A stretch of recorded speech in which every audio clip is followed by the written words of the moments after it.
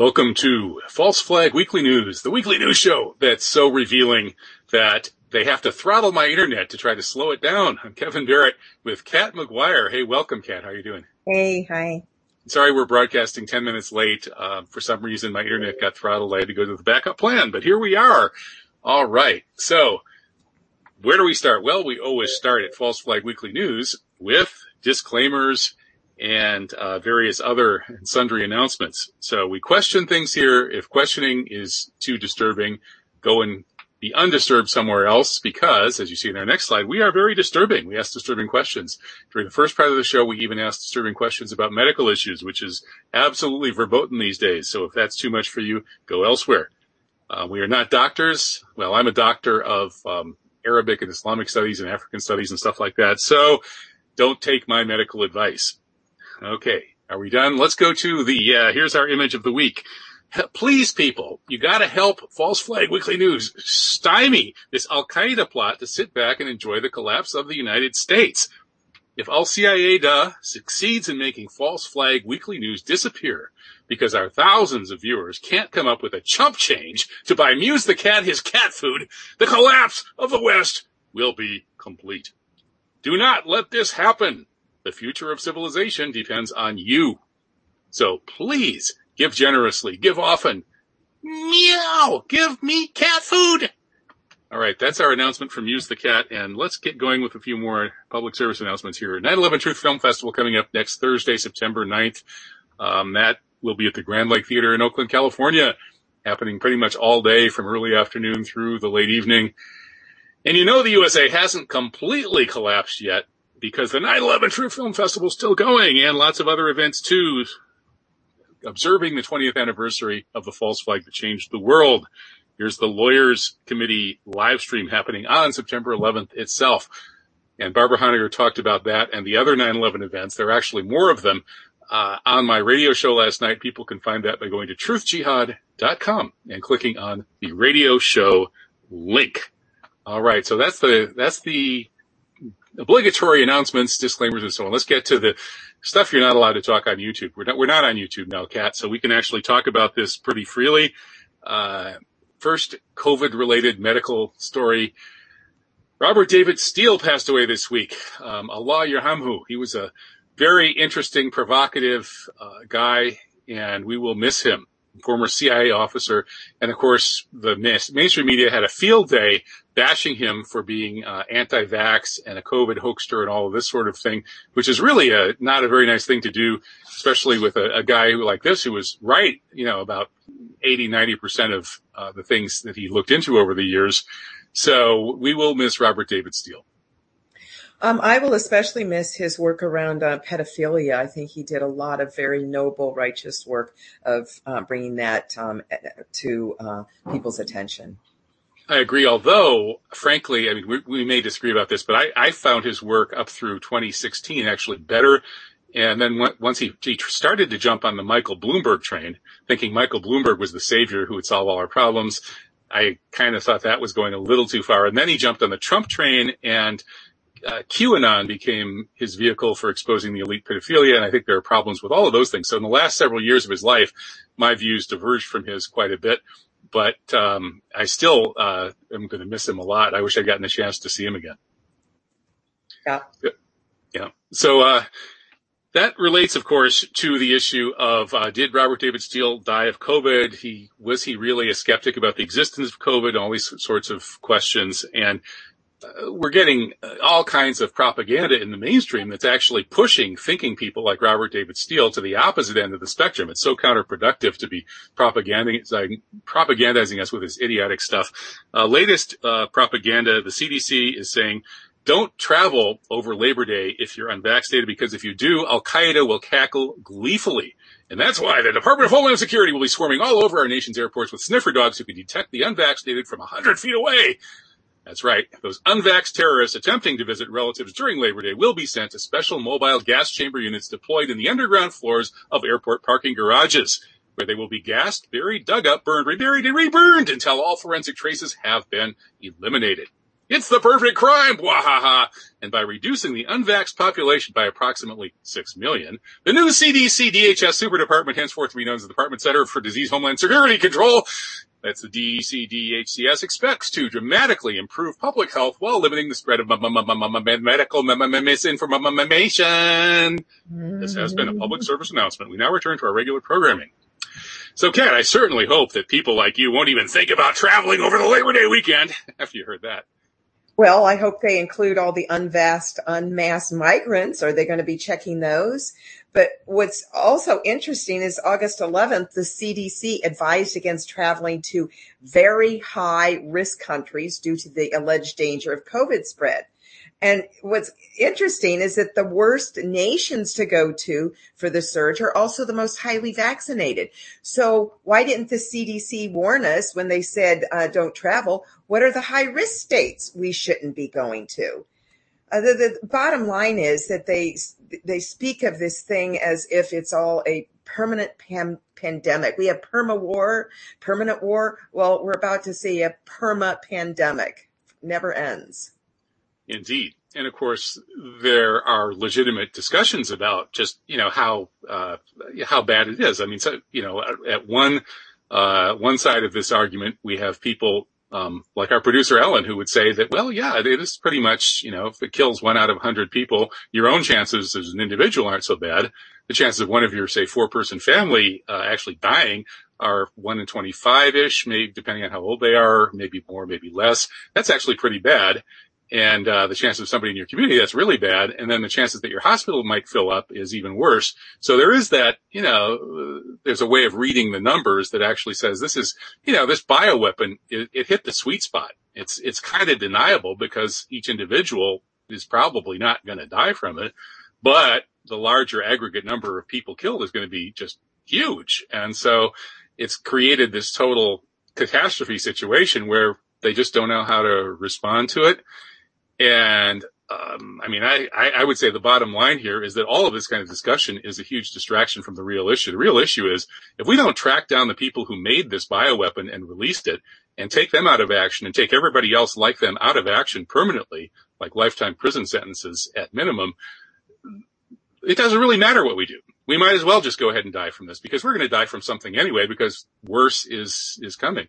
So I really do think that should be the issue. Like, really, we should just spend this whole show telling people to go out and track down those bastards that created this thing in the lab. Yep. Sounds good to me. I'd get aboard on that. Okay. So next story. Natural News gives us the secondhand report from Mark Crispin Miller about the mainstream media is hyping the COVID deaths of Black people while undermining or underplaying the vaccine deaths of Black people. Now, I thought, Kat, that this particular story in Natural News was not entirely fair and balanced and so on. And also some of the information in this story, okay, it's kind of, if indeed it's true that a lot more people, including Black people, are dying from actual COVID, like Robert David Steele probably did, as opposed to those dying from vaccines, which is probably a smaller number, perhaps considerably smaller, this anecdotes about, here's somebody who died from a vaccine, here's somebody who died from a vaccine, are really meaningless. You need numbers to actually make any sense of this, and this whole thing doesn't give us any numbers. It just gives us anecdotes. Well, it's not just this article. That's the problem overall, is that nobody really knows the actual vaccine death certificates because the CDC isn't releasing them. They're in the VAERS database, but the Harvard study showed that the VAERS database that tracks them only gets about up to at most 10%. So we really don't even know how to assess this statistically because the CDC will not share its numbers. But I didn't pay as much attention to this Mike Adams's report. I'm more interested in Mark Crispin Miller's wonderful report that it links to. And he did a very good study. It wasn't celebrities per se. It's more community influencers. And the main thing about that was they had all the influence in the world until they died. And then suddenly nobody wanted to talk about what they died of. And in terms of an actual celebrity, let's not forget Hank Aaron. Nobody's talking about him at all anymore in terms of he had just taken the vax and died. Mm-hmm. Well, one of the question marks about this whole topic, and it comes up in this article, is the article reports somebody dying a couple of days or something after getting vaxxed, and then the story is they died of COVID. And actually, according to the mainstream line, that's not particularly impossible, because what they tell us is that people's immune system doesn't respond to the vaccine, and you're not really protected for at least, I think it's like 3 weeks after you get vaccinated. So it would be perfectly normal for people to be dying of COVID during the 3 weeks after they've been vaccinated, according to the official line. Right. Well, that's what they're finding more and more, is that it's the vaccinated who have the COVID. It's not. Well, no, what they say is after 3 weeks, once the antibodies are there from the vaccine, then the chances of people dying or being hospitalized are dramatically reduced. Well, I don't know about that. I think there's a lot of things that can happen even after 3 weeks. But I would like to say that I've been working on something called the Freedom Brigades here in New York, to go out into the boroughs to bring information to people who are only getting mainstream information. We pass out flyers. And the point I want to say is that nationally, 70% of Black people are not taking the vaccines. So a lot of our targeted boroughs are the under-vaccinated people who aren't getting it, to give them support and say, no, you don't have to. And especially the communities of color, the African-American community. It's unbelievable. I would say almost 90% of the people in some of those communities that I'm going to that are mostly Black are totally not taking it. They're like, we don't want it at all. Thanks for your flyer, as opposed to communities like the Upper West Side, that's very white liberal. We can't even go there without getting heckled. That's interesting. So when we talk about vaccine apartheid, it does have that racial coloration as well, just like original apartheid did. That's very interesting. Well, Alan, our producer, wants me to tell folks that I've had COVID. I got COVID back in early July, and it wasn't any fun. Now I'm naturally immune, and I don't really regret the whole thing, but it is kind of nasty. It's very hard on your lungs. And so anyway, Alan, being a bit older than me, and probably he doesn't, play one-on-one basketball with his kid and do 50 push-ups a day and swim every day and stuff like that, like I do, and, lead a ridiculously healthy life. So I don't think Alan was at all wrong to choose to get vaccinated. I mean, maybe he'll drop dead of the New World Order stuff, at some point, but God willing, he won't. Anyway, he wanted me to say that because, and Kat, I should credit you for saving my life, because I drank pine needle tea every single day, and I love it. And I still do now. It's great stuff. Okay, great. I wouldn't advise anyone to get a vaccination, this COVID vaccination, ever. It is a grand laboratory experiment if you want to be a guinea pig in something that has gene therapy and fetal tissue in it and all kinds of other stuff. They won't even tell us the ingredients. I would never get a vaccine. It has nothing to do with health at all. Well, I also have chosen to be in the control group. I don't regret that.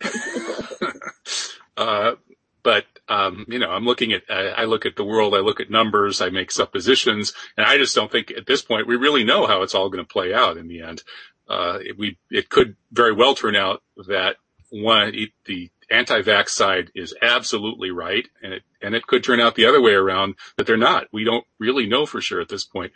Well, when the makers of it, like Dr. Robert Malone, says don't take it, he made the mRNA. And when the head of Pfizer for 14 years, Dr. Michael Yeadon, says do not take this vaccine, I would listen to them before I would my local family doctor, who has been completely indoctrinated.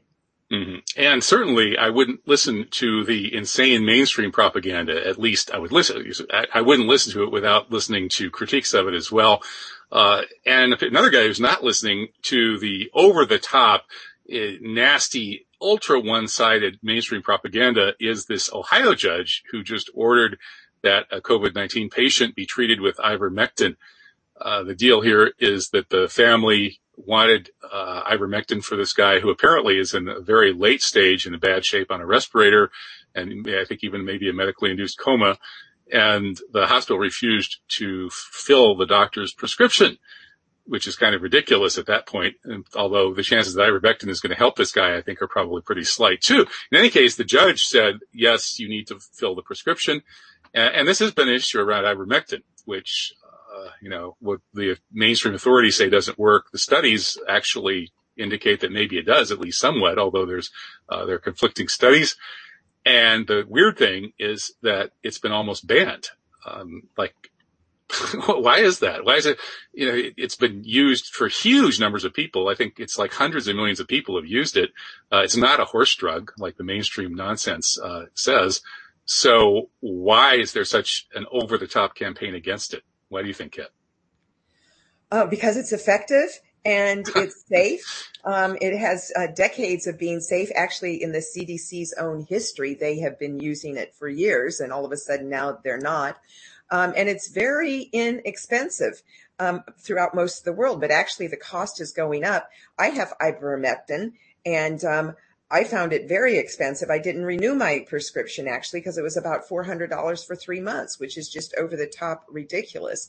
But Joe Rogan got COVID, and he healed with ivermectin. But, of course, they ridiculed it and called it a horse dewormer drug, which it is. But dogs and cats hydrate with water. Are we not going to take water now because other animals use it? It has many other uses. It's been highly effective for curing river blindness. So there's nothing wrong with it. They just don't want it to be used widely because they won't make their billions if we don't use their toxic medicines. Mm-hmm. Well, a couple of experts that I respect do urge people to use ivermectin for COVID, but as early as possible or even as a prophylactic. So be that as it may, when I look at the numbers, I'm not sure it works very much. Frankly, I'll take my pine needle tea. In any case, one more vaccine story here before we get into the stuff we're allowed to talk about on YouTube. How about this massive crash, a vaccine crash, 1.3 million doses from a truck headed to Ghana. Well, the truck wasn't headed to Ghana. The doses were headed to Ghana. The truck crashed near Dulles Airport, and a hazmat team was brought in to clear up the oil and antifreeze for 21 hours. Apparently, they've recovered the vaccine, or at least the West Virginia Center for Preparedness says so, but it's unknown how much was saved. It's also unknown how much has been contaminated with oil and antifreeze. So now the people in Ghana will get extra potent vaccine full of oil and antifreeze. Well, this is pretty weird. The press was not allowed anywhere near it.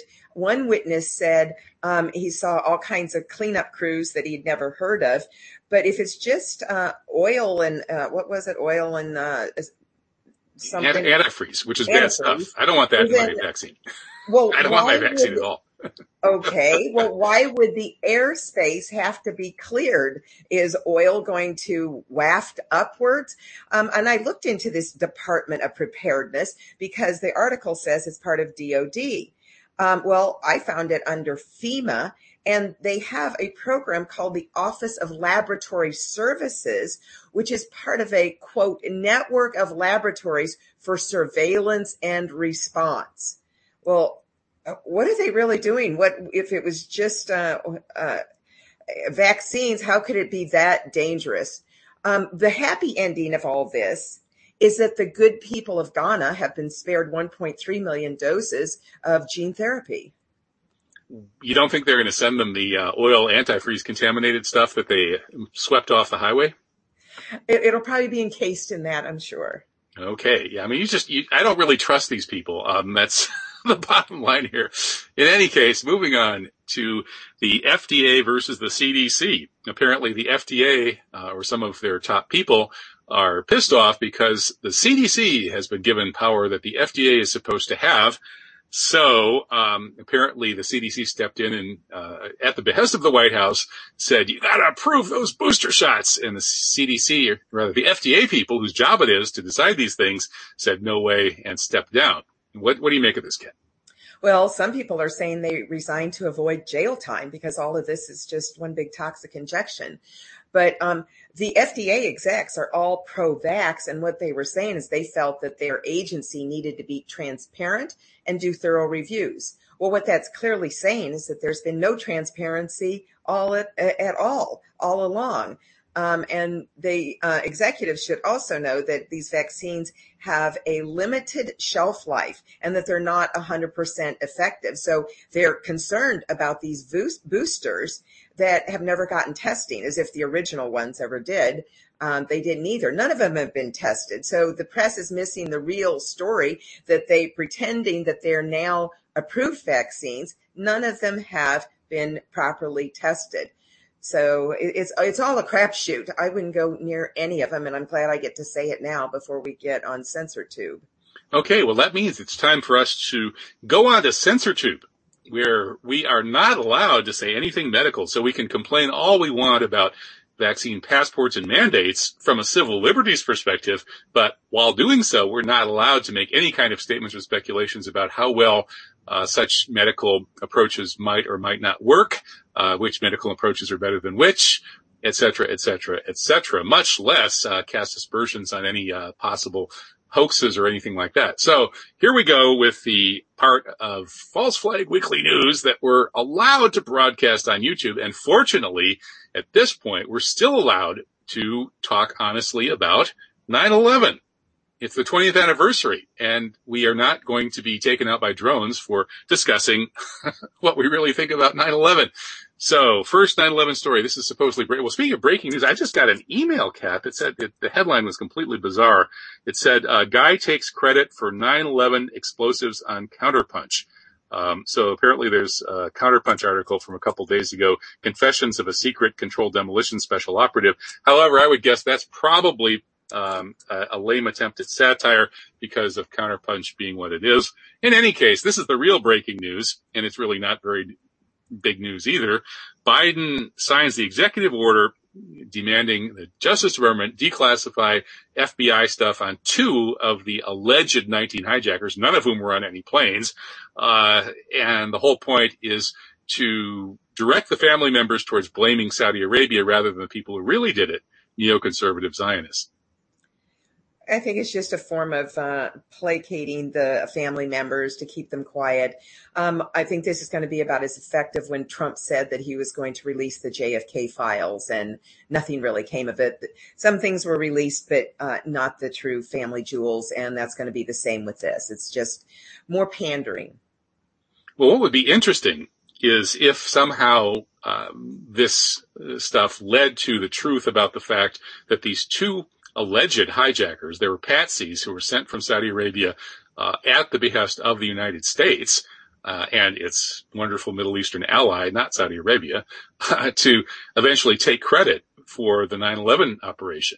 And so these 2 guys were set up in San Diego, ostensibly with a little help from a couple of people connected to the Saudi government. However, one of them, the main guy, actually was working for the CIA and Israel, according to his nephew. Everybody in that family knows that this guy that they're saying was a Saudi agent was actually working for the United States government. So, and I had him on my radio show talking about that. So this whole thing is a big farce. Blame the Saudis, limited hangout. And it's, let's move to a bigger story. Here's a real 9/11 20th anniversary story that actually matters. And that is Spike Lee may have made the best film of his life, the 30-minute segment on controlled demolitions, and suddenly it got torpedoed. It got spiked. This would have been an amazing film, and now only the people who caught it during the first day or 2 it was up before they spiked it will ever be allowed to see it, it seems, because of this mainstream media lynching party that went after Spike Lee by way of Richard Gage, by way of some guy who went to a Richard Gage event and said that the U.S. and Israel did 9/11, which is actually true. And then they're claiming that that's a terrible thing to say, and that some guy who shows up at a Richard Gage event and says that means that Richard Gage himself is an evil anti-Semite. They don't care if he's anti-American. So the whole thing is disgusting. It's insane. I wish Spike Lee would really find a way to push back against this, but he probably won't because he works in Hollywood and we know who runs Hollywood. I just can't believe that there are people who he didn't know to stay away from 9/11. Don't they know that your forum will get shut off, your funding sources? I just can't believe that he didn't know that that's true. That they're shocked. I'm shocked that people today still don't know that he was really naive that you'll get destroyed. But in my book, he will forever be a coward in history because he backed down, and I think he had the power to say no. But finally, he was woken up to the actual consequences that others are facing. But the New York Times, and Hollywood can't unring that bell for him. He knows what he knows. And so he has to live with that. And maybe at some point he'll find his backbone and come forward with they have the movie and then the making of the movie. Come on, Spike, let's see the making of this and what went into your being muzzled. Well, I would guess there's at least a 50-50 chance that they threatened his family. Like some mafia-connected Hollywood guy, and all the big producers there are, probably called him up, somebody that he knows pretty well, and said something like, if you keep going in this direction, if you don't pull this 30-minute segment, we can't guarantee the security of your family. That's the kind of thing they do. So it's unfortunate, but we don't know all the details. I just hope he figures out an effective way to push back. Who knows? So anyway, we're going through some of the stories about this. Here's the Washington Post telling us that this is a warning because all of these conspiracy theories are out there. Oh, it's terrible. It's terrible. We have to find a way to censor everything to make sure nobody can say any of these things. So the Washington Post, no wonder they're so hysterical, because pretty soon people are going to be carrying torches and pitchforks up to the headquarters of the Washington Post, and they should be. So let's go through these stories. There are a whole bunch of Spike Lee stories. This was my story here for American Free Press, which I posted early over at my Substack. This is the kind of thing that really it'd be nice if I could get a little more circulation on these stories. The other side of the story of 9/11 is just not very widely available anymore, thanks to all of the internet censorship, the complete censorship of big media, the publishing industry, and so on and so forth. So let's move on to the Philip Zelikow story. So the reason that they're censoring 9/11 so brutally is to try to keep control of the public myth. Zelikow being the expert on the creation and maintenance of public myths, like the myth of the dastardly Japanese surprise attack on Pearl Harbor, and then the new Pearl Harbor of 9/11, where he became he probably wrote the script for 9/11. He knew about it ahead of time. He published an article in Foreign Affairs with John Deutsch a couple of years ahead of time, speculating about what would be the likely political, cultural, and historical consequences of the destruction of the World Trade Center in a massive terror attack.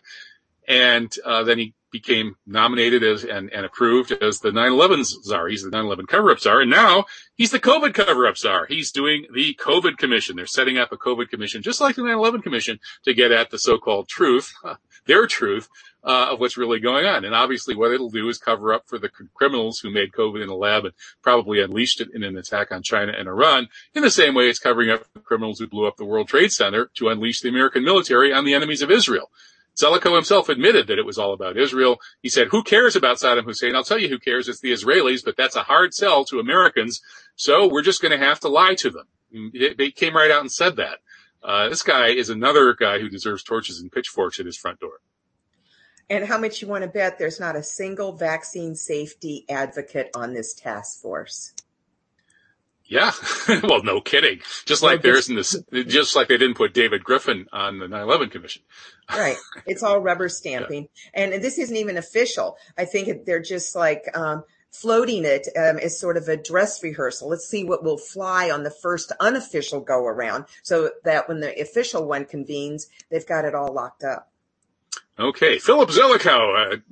Let's take a moment to give Philip Zelikow our respects here on the occasion of the solemn 20th anniversary of 9/11. Philip, this is for you. Okay, speaking of people to give respects to, how about Larry Silverstein?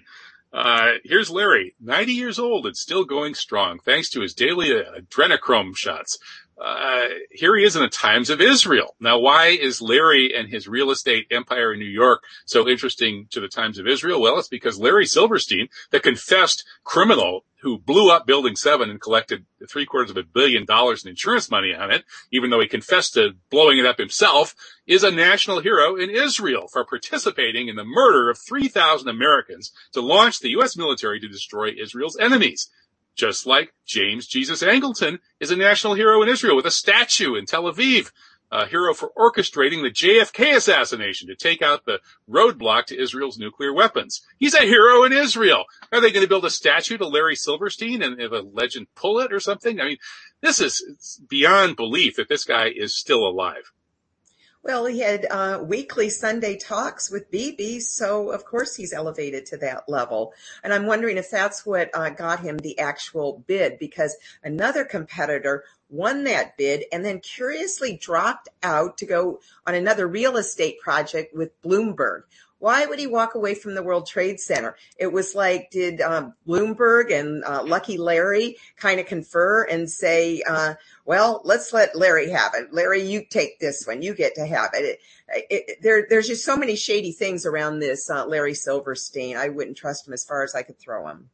Well, yeah, he's a porn king. I mean, he's a sex industry magnate. That's where he made his money originally. And then he laundered it through real estate, and that's how he became a so-called real estate magnate. He wasn't much of a magnate until he made his billions on 9/11 with a controlled demolition and an insane level of insurance fraud, doubling the insurance when he bought it 2 months before the demolitions. The biggest white elephant in real estate history on earth. The towers were full of asbestos. It would have cost billions to scrape it all off. He would have lost everything if he hadn't blown up his own buildings and walked off with billions of dollars in insurance money.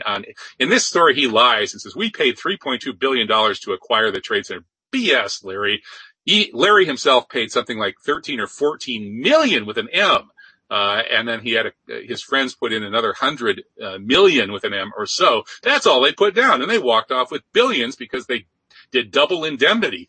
Two separate and unrelated terror events, the two planes, and the Judge Hellerstein, with his whole family over in Israel, rubber stamped that. Larry walked off with billions and now he owns the whole place. I mean, he made out like a bandit. In this story, they repeat his excuse for not getting killed on 9/11. He ate breakfast every day at the top of the North Tower, but on 9/11, his wife just happened to remember he had a dermatology appointment.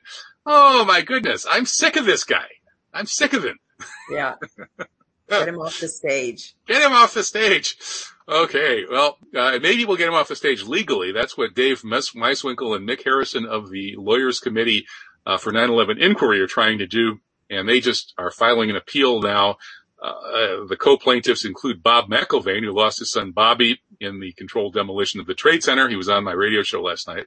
And this appeal, they're appealing the Southern District of New York Court's ruling that basically just threw them out. They have no right to seat a grand jury, look into the controlled demolition of the Trade Center, biggest crime ever in American history, and you can't even look into it with a grand jury. Well, I have a kind of a different opinion. I actually think it was fortunate that the case was dismissed on procedural grounds, and they're going to have to go that route, because I actually was opposed to this lawsuit. Think if they had gotten a negative decision on the merits. The movement can never live that down. Opponents would say, you had your day in court, end of subject. Why would you risk that? So now they sort of have no choice to appeal it, but that's like chasing good money after bad. Imagine, if you will, the 9/11 movement had a national board of directors. So of all possible actions its members would choose to rally around, would they really greenlight the foolhardy strategy of going to a grand jury petition in the New York City courts, which is just so going to get out? But it just seems really unfair that the 9/11 movement is so emasculated that a handful of lawyers could dictate legal strategy. I'm sure they're well-intentioned, but in my opinion, it's unfair and unprincipled for a small group of people to make such consequential decisions affecting 9/11's history, because at this point in time, if it had been judged on the merits, it would have been a death knell for those of us trying to put forth that 9/11 was an inside job. I just don't think it's a good strategy to go into the courts, especially a grand jury where you have your hands completely tied, as they say. The prosecutors could indict a ham sandwich. That's really the forum that you want to take the whole movement into. So I'm kind of glad that that the judge ruled against it, and they can appeal on the procedural issues, but the merits of that, if they had a huge swell of people behind it, that they could force opinion on some level, but we don't have that right now. So it's a really, really risky strategy that I don't think is a good thing to do. Well, you could be right about that, Kat. That's the kind of thing that Bill Pepper has said many times. William Pepper being the guy who won the court case proving that the U.S. government, the CIA, FBI, and U.S. military murdered Dr. Martin Luther King. That's actually an official jury decision now. And he got that because he knew how to look for the right court venue and so on. He always said that the Southern District of New York is probably not the right court venue for this. It's the most corrupt in the country, and it's corrupt precisely because it's controlled by the Kosher Nostra that blew up the trade towers. But on the other hand, if you get into a courtroom, you do get discovery. So, but yeah, shopping for the right courtroom is probably important, and this may not be the right courtroom. In any case, I'll leave that to our viewers to make up their own minds, and I'll have on people like Mick Harrison and Dave Meiswinkle to defend themselves on this, and I already have in the past. Let's move on to the COVID dystopia stories. So 9/11 was the false flag, the mother of all false flags, and some are telling us there could be another huge false flag. Switzerland is warning that there could be a 9/11 scale attack on vaccine sites. Wait a minute. Are there 110-story vaccine sites that are going to get blown up? I hope not. In any case, if that happened, the one thing that we could be sure of is that the official story would be as full of holes as Swiss cheese. But I don't know. Do you see a 9/11 vaccine incident happening in Switzerland? Frankly, I don't. I don't think it's about 9/11, but I do think it's about the health freedom movement. And we are directly in their crosshairs right now. I'm actually part of investigation committee. It's far more than anything I've seen with 9/11. The health freedom movement is being very infiltrated because all they want is a body, just like with the literally trumped up Capitol protesters, of which almost 500 are sitting in prison now. And they want to align anybody who's opposed to the COVID vaccination completely with who they've already said are domestic extremists and terrorists. So yes, I would not doubt that they are going to bundle 9/11, the Capitol protesters, and the health freedom movement around safe vaccines, not their toxic, not the COVID vaccine. They're trying to align it all together. And yes, it is highly probable. And somebody as measured as James Corbett would not come out with something so strong if there wasn't, where there's smoke, there's fire. And I'm deeply involved in all of this. And I think what he did was a very good public service message. Well, I'm not going to cast aspersions on James Corbett for issuing this warning, because I can see that the benefits that the usual suspects might imagine they could gain with a big false flag targeting anti-vaxxers.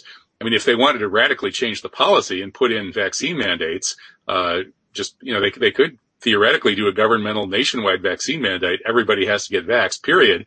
And they couldn't possibly do that now. But if there were a false flag in which rogue anti-vaxxer terrorists were blamed for something horrible, maybe they would think they could. So yeah, I think we have to take this seriously. Hope it doesn't happen. I doubt it'll happen, but you never know. So more outrageous COVID dystopia news. How about the judge who just out of the blue went after a woman in a custody case to see if she was vaccinated, and when she said no, she had medical reasons. Their doctor told her she shouldn't be vaccinated. She'd had adverse reactions to vaccinations in the past. The judge, Cook County Judge James Shapiro, ordered the woman, Rebecca Thirlett, to be vaccinated, and if she isn't, she can't see her son. And her son is now devastated because he can't see his mom. And this was all gratuitous. I mean, it came out of nowhere. The judge just, for no reason, just comes up with this in a totally unrelated custody case. This is insane. Right. And what if the father had also not been vaccinated? Are they going to take the child away into foster care? The courts are using vaccination as a chit in negotiations, which brazenly violates the Nuremberg Code. So it's just really dangerous what they're doing. It's like an all-purpose Swiss Army knife that you have a problem. Oh, it's COVID. Oh, it's the pandemic. They're just using it for anything they can. And just like the global war on terrorism, everything might be a terrorist. It's ongoing. It's a terrorism. It could be anywhere lurking. This whole virus and the pandemic, it's all part of using a tool that has no limits. You can apply it to anything. Indeed. Well, next COVID dystopia story. Cam Newton, the NFL star, has been axed for being unvaxxed. The Patriots and Bill Belichick decided to go with a different quarterback because of the uncertainty around his COVID protocols, blah, blah, blah. What it translates in is he's unvaxxed, and they put him through hell because of that, making him jump through a million hoops, and he barely sort of stubbed his toe on one of those hoops. So forget it. He may be an NFL star, but he's not playing for us because he's unvaxxed. So just because you're a very wealthy celebrity athlete doesn't mean that you can escape this tyranny. Well, actually, it's not quite that. I would like it to be presented more like that, but I have local Boston sources, and they have told me that the jab was actually tangential to it. It really did have more to do with getting a younger model in. So they got that rookie Mac Jones to fill the bill. But the coach in a separate interview said that there are a number of players on the team who are not vaccinated. So it wasn't just Cam who wasn't vaccinated, but the coach also revealed that there are a high number of players who have been vaccinated and have gotten COVID. He was surprised what a high number that was, and I thought it was interesting he revealed that. So net, there was a vaccine issue that he wasn't vaccinated, but it was really more tangential. It really was more of a business decision, my sources tell me. Okay. Well, always good to have a second opinion about everything. The only thing we can't give second opinions about right now is medical issues because we're on YouTube. We're not allowed to give second opinions about those. How about Australia? Let's talk about Australia's COVID dystopia. Wow, that's really gone pretty far over there, hasn't it? The feds can now hack and control online accounts of political dissidents without a warrant. So you start seeing really weird stuff from your favorite political dissident. Maybe that's the Australian authorities that have hacked in and taken over his website or his Facebook or Twitter or whatever. This is going pretty far. I mean, are we still a free society if they can just do that without any due process? I don't think so. Australia has just gone full-blown psychotic. It's unbelievable. It's like the island nation is a grand experiment for how they're going to roll this out on democratic liberal kind of countries, especially in South Australia, where they're forcing people to download an app that combines facial recognition and geolocation. I don't know if they've implemented it yet, but it's coming really soon, that the state says that people have to text them at random times, and they will have 15 minutes to take a picture of their face in the location where they're supposed to be. So if you go outside this highly stringent lockdown they have, you're going to have to take a picture yourself, upload it. And what's scary is if you don't comply with the data warrants, we need your data now, it's a crime that can be punished by up to 10 years in prison. There was recently a woman who, she looked totally middle class, mainstream, who was advocating for freedom from lockdowns, and they just put her in jail, and they will only let her out on bail if she announces her words, and she won't. So Australia is just hopefully not the poster child prototype for what's coming to another Five Eye country like us. Hopefully not, but I wouldn't bet on it, especially if they do have a big false flag around the anti-vax people. They could get away with something like this. Well, it sure makes me glad I don't have a cell phone. And maybe in Australia, people should consider a mass movement to smash, burn, or otherwise dispose of their cell phones. If you don't have a cell phone, you can't carry this app around with you. And personally, as far as I'm concerned, a cell phone is just a tracking device that makes phone calls. That's why I don't have one. And I don't really understand why anyone does, but maybe that's just me. Anyway, another Australia story here. There's a Truckee protest in Australia. I thought Truckee was a town in California, but it turns out that it's what you drive if you drive what the British call a lorry. So you have to learn a whole new language to get by over in Britain or Australia or any place like that. In Canada, you don't. You just have to learn how to speak a lot more nicely. Anyway, so the lesson for the authorities here is if you try to shoot all the truckers, the shelves will be empty. Well, the good news is that the government had to back down these mandates that the truckers had to be vaccinated in order to cross into state boundaries. And so they actually did a strike, and people got out to protest. There was a silent protest by many citizens. What was hard is, okay, I know you're opposed to the cell phones, but that the information about this strike went out. There was an extreme censorship, and they were able to use the social media in parts to be able to get video out to prove that there clearly was there were cavalcades of truckies on strike, because the government was trying to say, no, they didn't do it. They didn't blockade. So then why did you back down? But what's also good, as much as we hate this internet and the tracking that they do, is that truckers in Brazil, France, and the U.S. were able to send solidarity because they themselves were also doing some kind of blockades. I saw one video that had huge lines of semis, and somebody put the text on it, Canadian borders closed. So who knows if that's really true with so much censorship. So at least these little videos that come through, we can actually see huge lines of trucks that this actually happened. It's so hard to even determine what is reality anymore when they censor the little avenues we have for sharing. But go truckies. The government backed down. So the thing is, this is my button here, people. We will not comply. We will not comply. That is our big statement that we're saying. We will not comply. We have big banners that say that at all of our protests. We will not comply. We must stand up. And when we stand up, they'll stand down. Hear, Kat. And by the way, congratulations on the fantastic demonstration that you organized in New York a few days ago. And people can find out about that by going to my False Flag Weekly news page, which contains all the links for this particular show.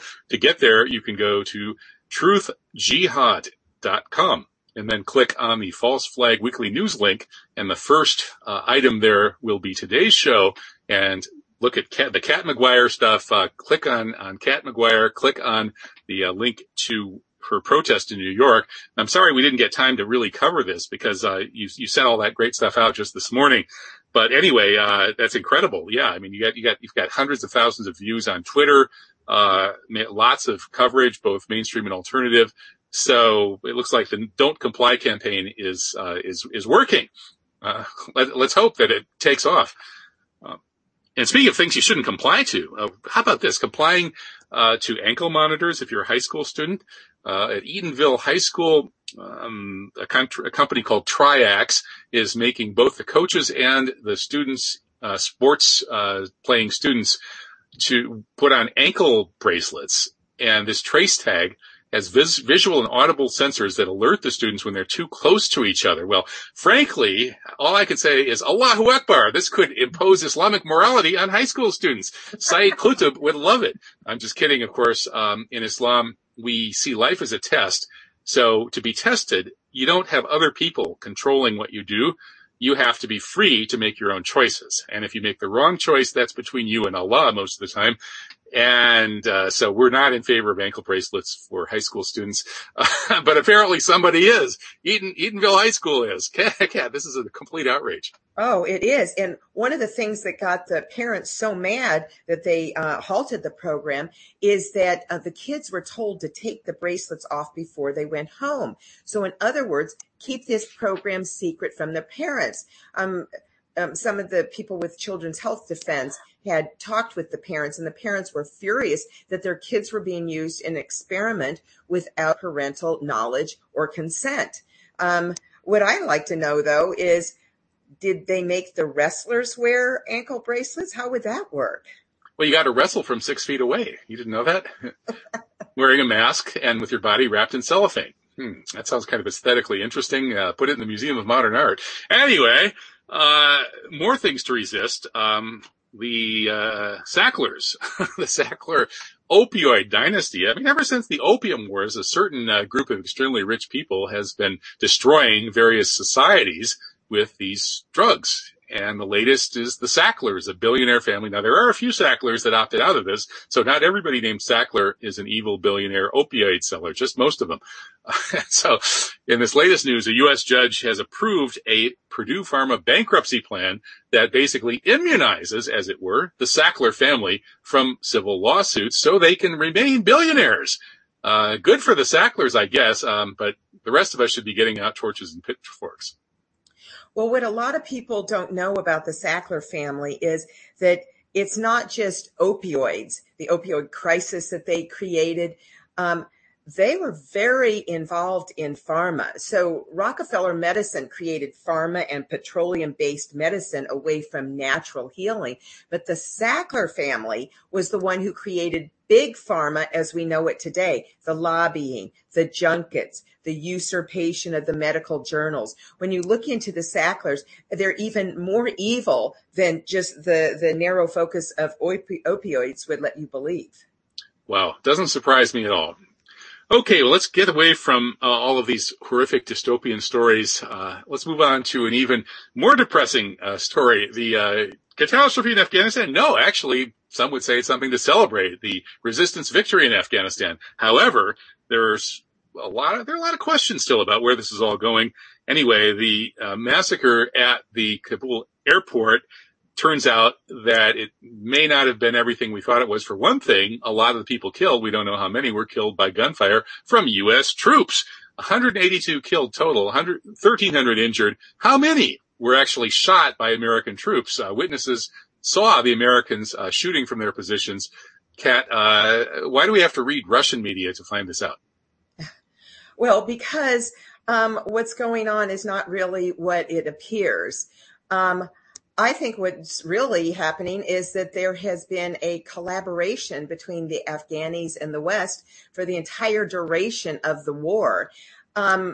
Technical people and business people out there would know about something called software as a service, SaaS, which is a software delivery model. Well, I think what's going on with Afghanistan's collaboration with the West could be called Afghanistan as a service. The platform ostensibly was war, although not a single person can really explain or justify what that war was ever about, except Julian Assange. And there's this dated video going around of him explaining exactly what the whole purpose of Afghanistan really was.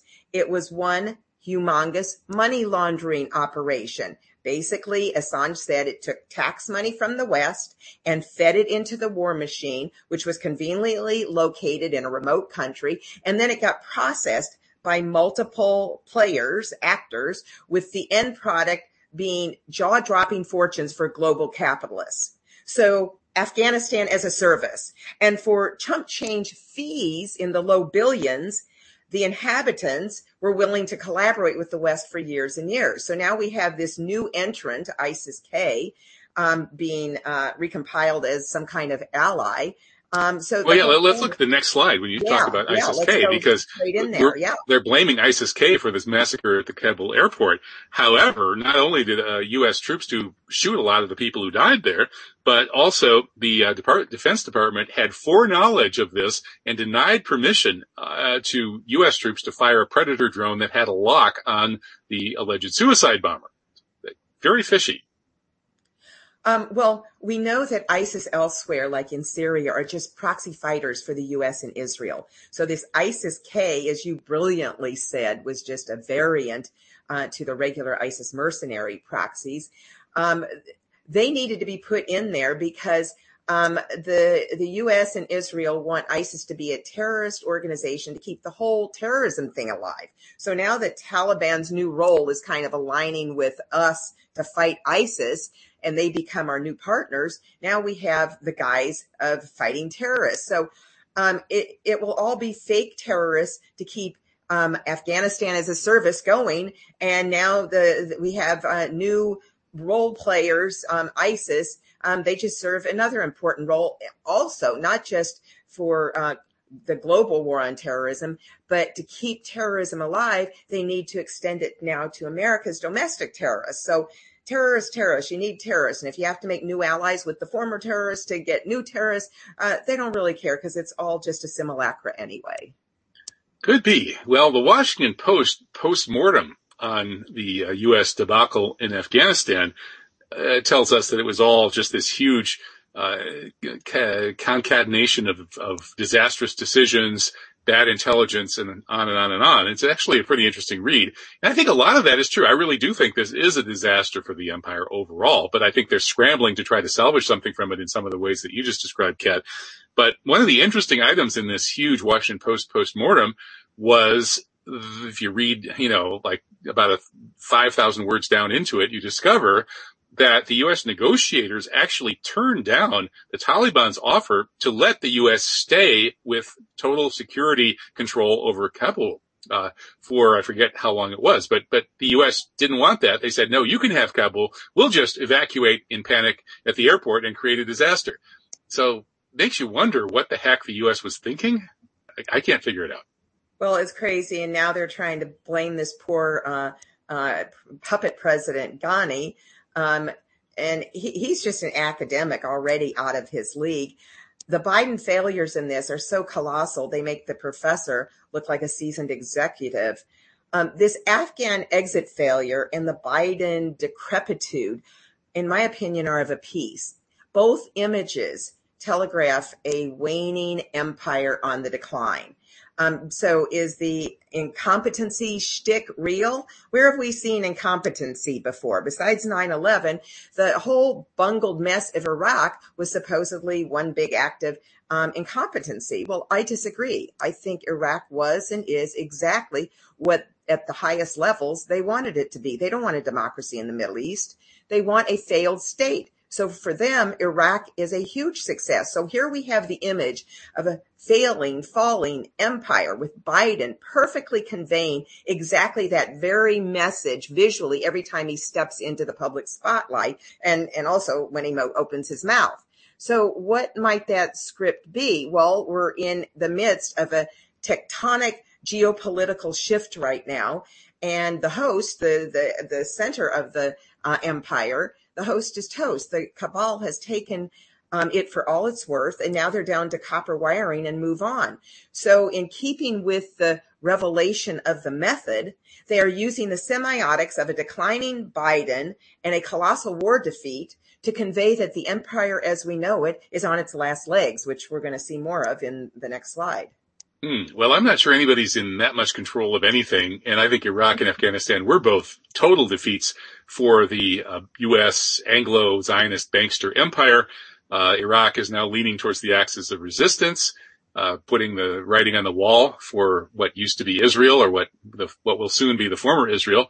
And same in Afghanistan, the Anglo-Zionist empire. They wanted a pipeline there. That's the big issue that started this war originally, was that the Taliban didn't play ball with Unocal, which is the CIA company that was going to put a pipeline across Afghanistan and screw the Russians and the Iranians.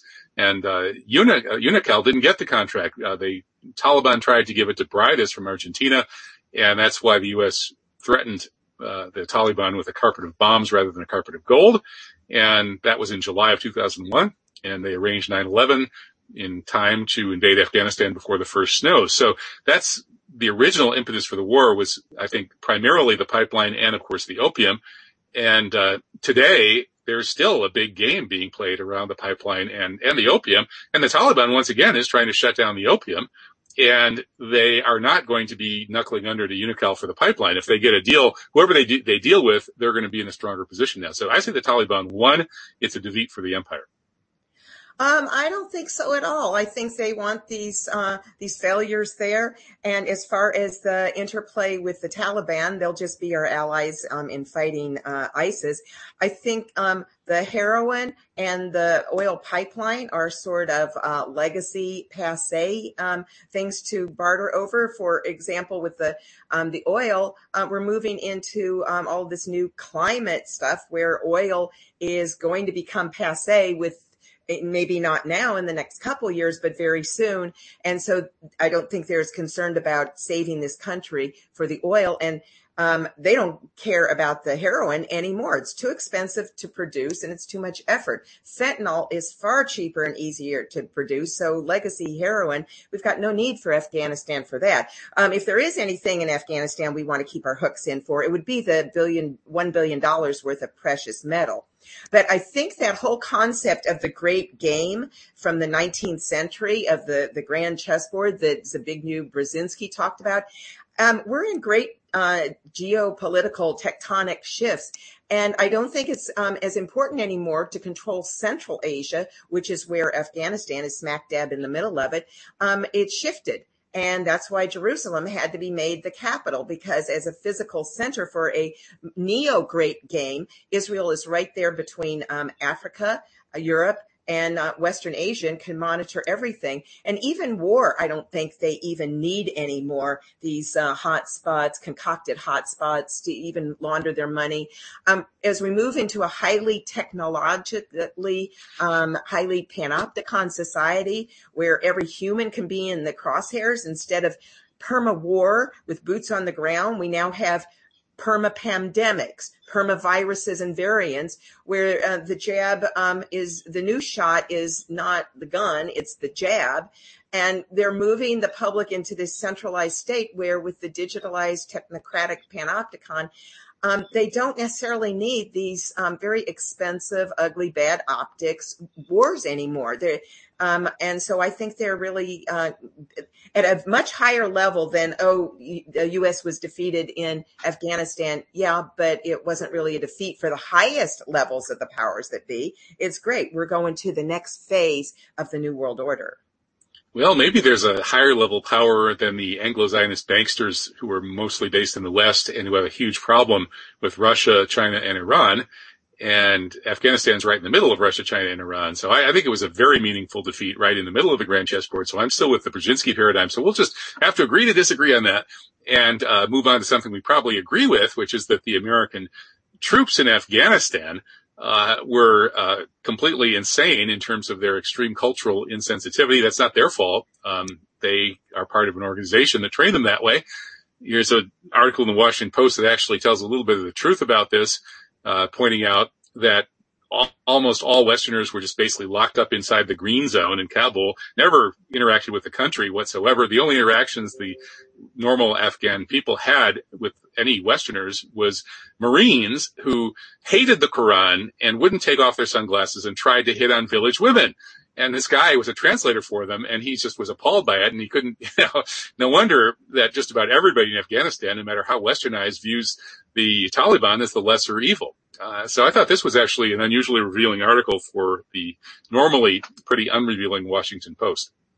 Yeah, it was interesting on a certain level, but at another level, the interpreter clearly took his mission as literal. Nobody told him that there was a grand money laundering scheme in the guise of a theater of war. So as part of a player in all of this, he was just part of a violent, elaborate Potemkin village to maintain the semblance of bringing democracy and peace to a people. And I agree with you that the people calling these shots are Zio-Anglos, but I differ with you on what their strategy is. I think they're making it look like a defeat when for them it's a real good success to help them segue to their next great reset game plan, which has no room for Afghanistan as a war zone anymore. Well, then let's move over to that new grand chessboard center, which is the Palestine, Lebanon, Syria region, the Levant. And I thought this was a great story by Taxi. I'm not sure. I assume that's not the person's real name. But it compares Dorothy Shea, the U.S. Zionist so-called ambassador to Lebanon, more like she thinks she's actually the occupier-in-chief or the Grand Inquisitor, versus Hassan Nasrallah, the head of Hezbollah, the world's most successful resistance group. And as Taxi says, because Hezbollah has defeated Israel twice already on the battlefield, Dorothy was sent over there to starve the Lebanese population as a punishment for these victories. And it hasn't worked. Iran is now sending fuel ships to Lebanon, and the Zionists are afraid to stop them because Hezbollah has enough rockets to level the Zionist entity. So I don't think they're winning anywhere, Kat. I think the empire is falling apart. Well, I don't know about that, but I think that they aren't winning in Lebanon. I really appreciate the Hezbollah there and Iran, because unlike poor Palestine that couldn't get the Gaza flotilla ships, oh gosh, I feel so bad for Palestine. They don't have the muscular power that Hezbollah does and the Iranian ships who are getting the Axis of Resistance is working on it. Yeah, but the problem is that Lebanon really is in extreme chaos right now with the sanctions. There's starvation. They're having a currency collapse. It's a very fraught situation. So even though Hezbollah has far more muscle, Hezbollah and Iran together, than the flotilla ships and the Hamas, this is still not good for the Lebanese people. And this tone-deaf ambassador who says, well, they don't necessarily need fuel, she probably gets far more than the 2 hours a day electricity that the Lebanese are getting. What I thought was weird, though, was this author went into great detail about local issues, foreign affairs, complaints, corruptions. It was very comprehensive. So why on this anniversary, August anniversary of the Beirut port explosion that killed 217 people and left over 300,000 homeless, why did he not say a word of that? That was highly disruptive and very suspicious. Yeah, that's an interesting point. And of course, that port explosion has been blamed on an Israeli mini nuke fired on a missile. Veterans Today has done work on that. But to read about that, you'll have to find a different story. But I thought this story was pretty good as far as it goes. And, okay, let's move on to the red versus blue stories. First, Ben Rhodes, the former Obama advisor, just published a book in which he boasts of his crucial role in preventing Edward Snowden from leaving Russia. Now, the funny thing about this is that Ben Rhodes was also pillorying Snowden for going to Russia. Snowden didn't want to move to Russia. He wanted to go to Latin America. Once he got to Moscow, then Ben Rhodes and his friends made sure that Snowden would be locked up and couldn't go anywhere else, so they could blame him for being an evil Russian commie traitor spy. What a scumbag. And that's precisely what Glenn Greenwald points out in this article.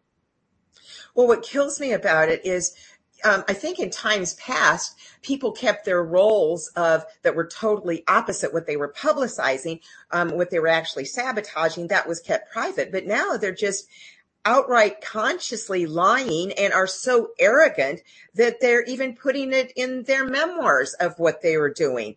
As if we can't put two and two together, and we ourselves remember how insidious they were. It has just gotten out of hand, their level of presumption that they can say one thing and do another, and then even tell you about it later and not have to suffer any consequences. So that's Ben Rhodes' blurt out, admitting that he's a liar and a scumbag. And another blurt out we heard on the red versus blue front this week was the shooter of Ashley Babbitt. I forget his name. You probably remember, Kat. He just blurted out and admitted that, quote, I could not fully see her hands or what was in the backpack or what the intentions are.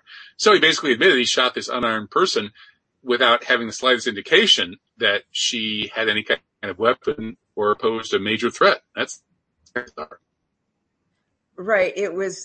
Everything is just counterintuitive. Officer Byrd, Robert Byrd, maybe Byrd was his name. It was just counterintuitive when you think that there were police directly behind her. All they had to do was shoot her in the back. So if anyone would have made the call to shoot her, surely he saw the many police officers right behind her. And couldn't they have just run up behind her and grabbed her by the ankles and prevented her from going through the window anyway? Right. So there's too much stuff that's fishy with that. And I would like to point out something else that has gotten almost zero coverage. And I'm involved with people who work around the Capitol protest issue, so I know about this. And I'd like to bring to light the case of Rosanne Boyland. She was one of the 5 people dead on January 6th. Supposedly she died of an accidental drug overdose that day. But now 5 eyewitnesses have come forward to say that she was murdered by the DC police that day. The police beat her with their batons and boots. And if we could see the footage from the 14,000 body cam videos, it would more than likely show it, because one eyewitness himself released his own video showing Boyland being crushed by people the police were pushing on top of her. So you could call it accidental homicide, but Rosanne Boyland was murdered by the police, not by this fake, it was not by an overdose, that's for sure. So there's so much there that is just smoke and mirrors and outright lies, and we deserve the public should be able to see those video cams and see what actually happened, instead of these trumped up police like Byrd getting off the hook and giving softball questions on mainstream media and not having anybody really like nail him. What are you talking about with just basic 3rd grade questions? Well, these days it seems like if you get killed by police, in some ways you might be better off being black than white. You might get more questions asked about the police if you're black. And that's certainly not how it used to be back in the day when I participated in the Rodney King riots and things like that. It's things have really changed, and they've changed so much now that university professors are arguing for white people to commit suicide. Well, that's what this article says. It's maybe not quite that straightforward, but hey, it might not be constitutional for the government to impose a nationwide white suicide mandate. However, the private sector could create a series of incentives. For instance, Dunkin' Donuts could offer a dozen free donuts a day to any white person who promises to commit suicide, which of course is redundant because a couple dozen donuts a day would be suicide anyway. Anyway, we could have the employers mandating suicide for their employees, universities mandating suicide for their students, or some of them could maybe just commit career suicide by looking into what happened on 9/11. Well, you could be required to commit suicide in order to travel, to eat in restaurants, to go to movies, or to use public transportation. And if all else fails, Alan Dershowitz says that the government really does have the right to grab you and stick a needle in your arm and euthanize you. We're living in a strange world, Kat. I can't even top what you just said, Kevin. It's that psychotic. Thank you. Okay, well, it gets even worse over in San Francisco, where they're now not only banning people without their vaccine Gestapo papers from going to movies and eating in restaurants, but they're actually paying people not to shoot people. That's right. They're finding high-risk people to give $300 a month to, not to shoot people. So I just applied for the job since I'm going to San Francisco next week for the 9/11 Truth Film Festival. And I want $300 for every person who tries to bar me from a restaurant or a movie theater or whatever, because I don't have my Gestapo papers.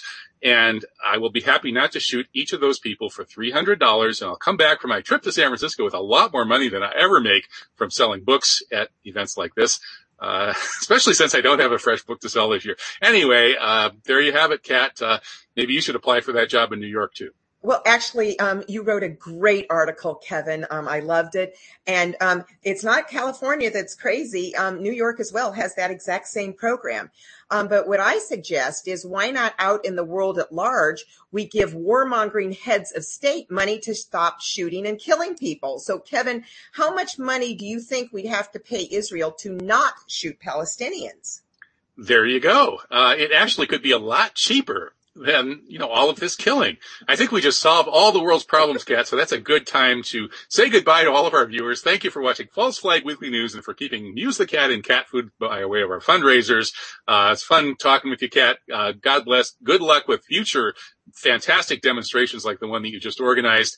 And if we're still free next week, it'll be partly thanks to people like you and our viewers. And so if so, we'll see you all then. Bye. Thanks, Kevin. Bye.